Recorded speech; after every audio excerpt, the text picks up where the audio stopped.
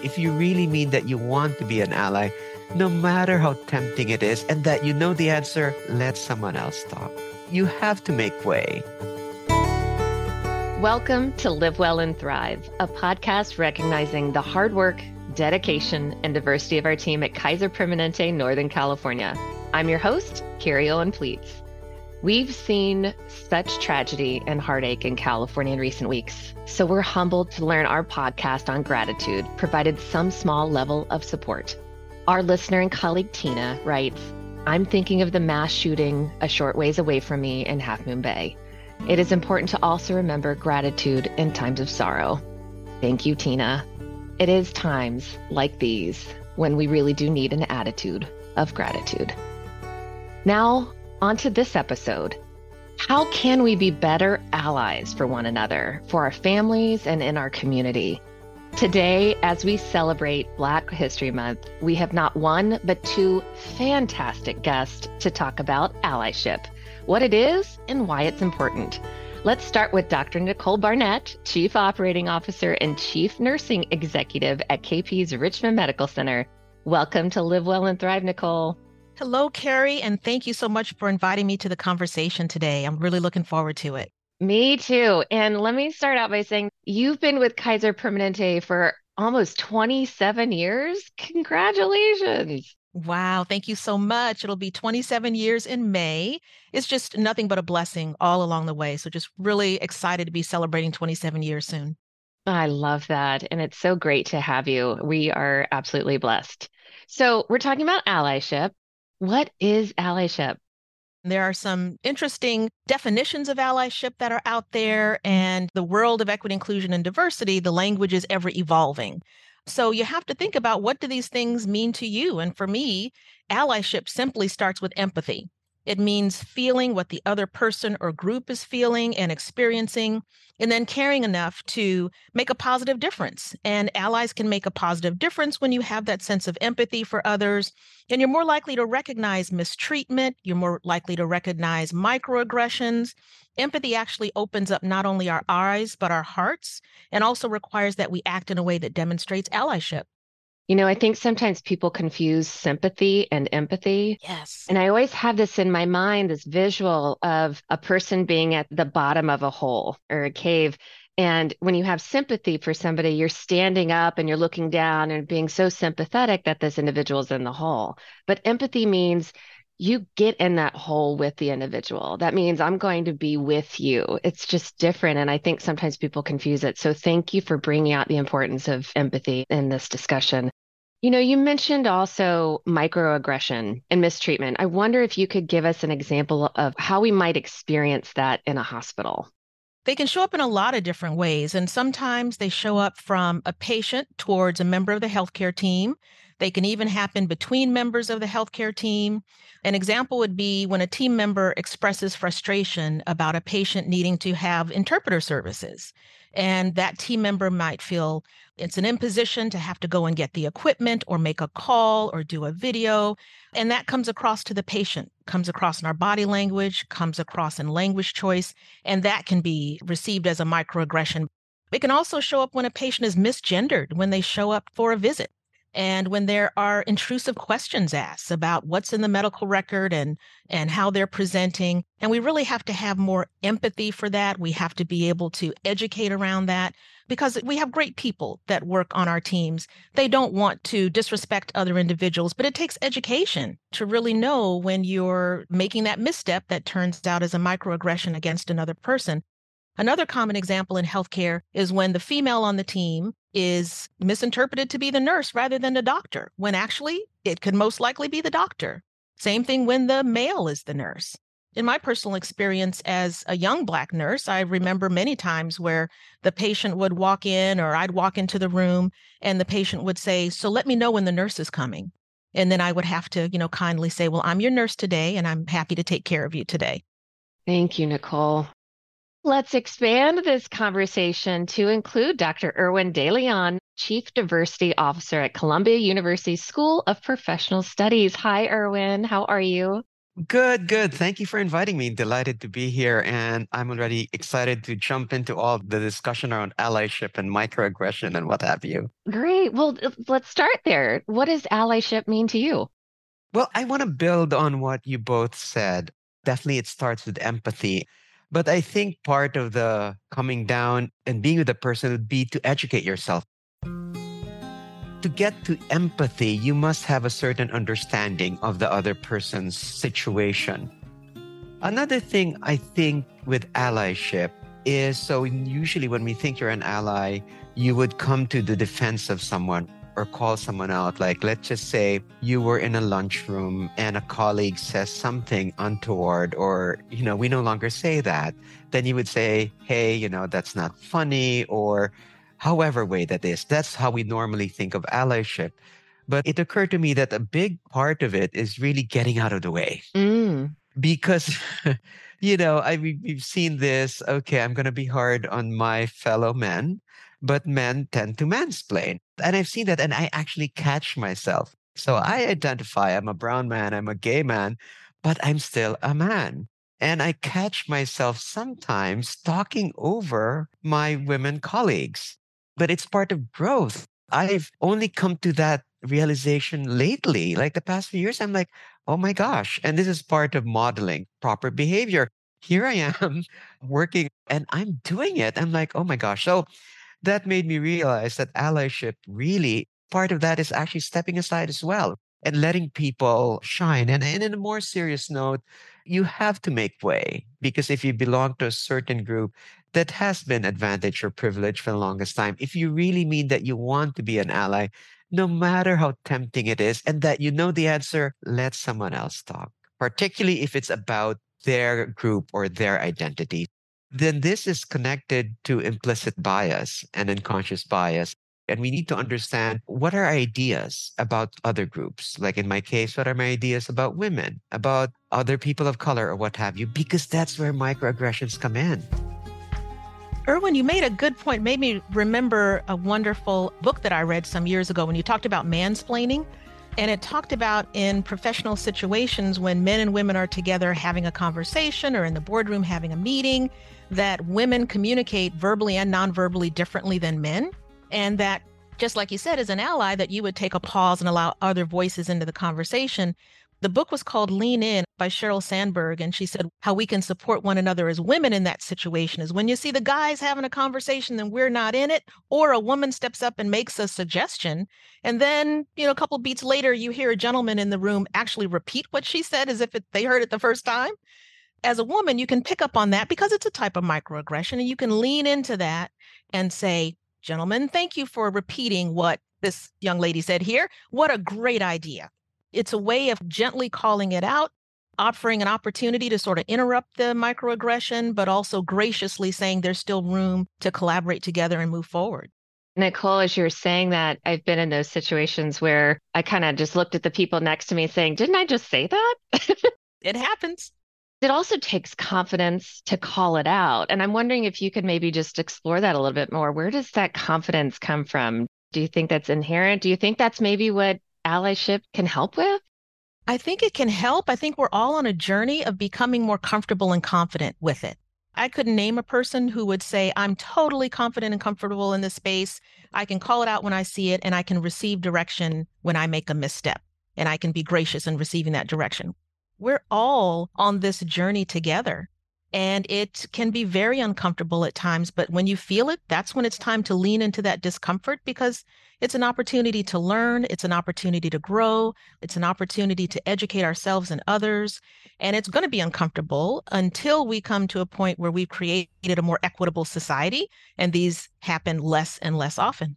I would like to add, though, that power differentials, even in a meeting. So bear in mind that if you're of a disadvantaged identity or person, so you're already dealing with that. And then if there's a power differential, it might be hard to call someone else. And so that's where allyship comes in, because those who might not only have the confidence, but don't have the risk, are not taking any risk and speaking out. This also relates to another issue that's very important in our work, psychological safety, where you want every member of your team and your organization feel safe to say what they think without fearing that they lose their job or what have you. I come from the Philippines where we deal a bit differently. When I got to the US, I learned early on that if I don't become a bit more aggressive, especially in New York, and just talk over someone right away, then I won't be heard. I have similar situations where people look at me, I run the business, they enter the business, and then they look at my white subordinate and think that that's the manager. So I've learned that I need to, and I'm not a big man, so I really need to jump in. And I think also at the same time, I realized that I was mansplaining was how I was beginning to act like a privileged white male. Because I realized if I don't start acting like them, I will easily not be heard. You can help Kaiser Permanente's commitment to advance equity and address systemic racism by participating at Belong at KP. The program helps participants recognize biases in their own thinking and actions, as well as provides tools to think and act more inclusively. Sign up today by going to our show notes. Now back to our conversation.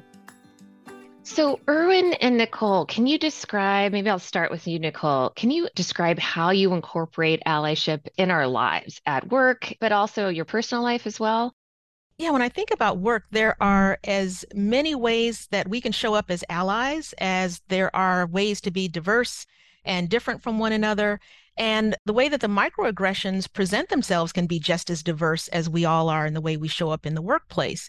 Specific examples are when nurses who speak a native language other than English are told you can't use that language in the workplace, or we don't know what you're saying, and so we want to make sure that you're not talking about something that isn't work related. Other examples, I learned of this example from another healthcare colleague who would come in and because Spanish is her native language, she would greet the team that was setting up her OR in Spanish. Hola, ¿cómo está? And they would respond back to her, and she was literally reprimanded. But it was a way of demonstrating allyship towards those individuals. It's a way of seeing them, as Erwin said, just to be able to say, I'm here with you, I see you, I appreciate you. Just to provide that greeting in a native language seems so harmless, but can come across as a microaggression from others who call it out as if it's something inappropriate. And in those moments where we see these things unfolding, we can be a bit taken aback. But when it hits you like that and that discomfort rises up in your gut, you can lean into it and simply say, hey, that didn't land well. Can we just take a pause and talk about that? Simple things like that can help to interrupt that microaggression, but then open up a gracious opportunity to have a conversation and redirect and support the individual who is microaggressed against and demonstrate allyship, but also not vilify the individual who committed the microaggression. Erwin, I mean, this is what you do. You just highlighted just even a couple of years ago that you're still growing and developing. Can you talk a little bit more about how you use it at work? I am fortunate because I've reached this point where, yes, in spite of, or maybe because of who I am and how I look and my background, I am in a position of some privilege, particularly with the work, with diversity work. And when ideas, let's say in the team or in the DIA committee, which is made of volunteer folks, and someone comes up with a great idea, I'm not going to take it. I actually make it a point because I've been there where somebody else in a meeting took my idea. And I'd be like, wait, what just happened there? So now I actually make it a point and in public that just want to say thank you so-and-so for coming up with this wonderful idea. Small things like that. So think of it. The three of us are in good positions, as it were, to uplift people, particularly people who ordinarily will be overlooked. So that's how I do it as the Chief Diversity Officer, but also in the classroom. So I also teach some courses. So I'm full-time faculty as well in the nonprofit management program. We're lucky we have course associates. These are folks who actually have master's degrees. I treat them as equals. I make sure that the students and everyone knows that no. This person is not an assistant. This person is a co-instructor who actually brings into the classroom so much experience and what have you. So for me, it's about just as people made way for me and open doors for me, that's how I show allyship. And it's usually, yes, towards BIPOC folks, women, and other identities that are normally underestimated. You're talking about lifting other voices, respecting other voices. It goes back to your comment early on, which is move out of the way and let their voices come to light. Speak up culture is the absolute epitome to ensure we have a high quality and safe environment to care for our patients. So thank you so much for highlighting the importance of speak up culture just collectively across the board. Nicole, I wanted to ask you, you play an important role on our business resource groups. What role do you think the BRGs play in allyship? Oh, the BRGs are amazing. We're fortunate because at KP, we have so many. In fact, there are like 10 or more BRGs right now, and the oldest one has been in place since like 1989. Each of these BRGs are aligned around a different area of affinity, so you can self-select as a KP employee what speaks to your heart and how you want to engage, and you can be a member of more than one BRG, which is exciting as well. So our affinity groups can be around race, they can be around gender identity and sexual orientation, veteran status, generational status, where you are generationally. It's amazing. So you can find your fit. Our BRGs are safe places where employees can express their authentic selves and be celebrated for the uniqueness that they bring to the KP family. They also offer pathways for networking and leadership development and career exploration. And many of our BRGs are also actively engaged in sponsoring cultural education events, as well as external community-based outreach, even during the pandemic, providing COVID education through virtual resources. So by doing all of this, they help prepare all of us to expand our awareness of the ways we can express our allyship every day, not just at work, but also extend that into the community as well. I wanted to talk a little bit about Also Belong at KP, a little bit about what is the responsibility of Kaiser Permanente in this space. I believe our responsibility is to be stewards of our mission. Kaiser Permanente exists to provide high quality, affordable healthcare services and to improve the health of our members and the communities we serve. It doesn't say which part of the community, it doesn't say which members. It doesn't say, I'm going to focus on our particular groups. It is in order to truly fulfill our mission. It's about being ally to every single beautiful, diverse individual that we have the privilege to serve. Belong at KP is so important because part one is building that foundation for us. And that foundation started with understanding and addressing bias, which is absolutely, like Erwin said, implicit bias. We have to understand what that is, address it so that we can move forward. And it's important for us to have this organizational commitment around this education, not just for the symbolic value of it, but it drives cultural change. It drives a change towards really building a more equitable workforce, the types of relationships where we see everyone for the value that they bring. And it really builds a foundation where we can move towards even behavioral goals around how we show up as leaders. I absolutely agree. I end every podcast episode asking the same question of all of our guests. What one piece of advice would you give our team to heal from the past 3 years of this pandemic? Where would you start, Nicole? It's a privilege, first of all, that we all hold that we can be allies for one another. But we also have an opportunity to give each other grace in that process.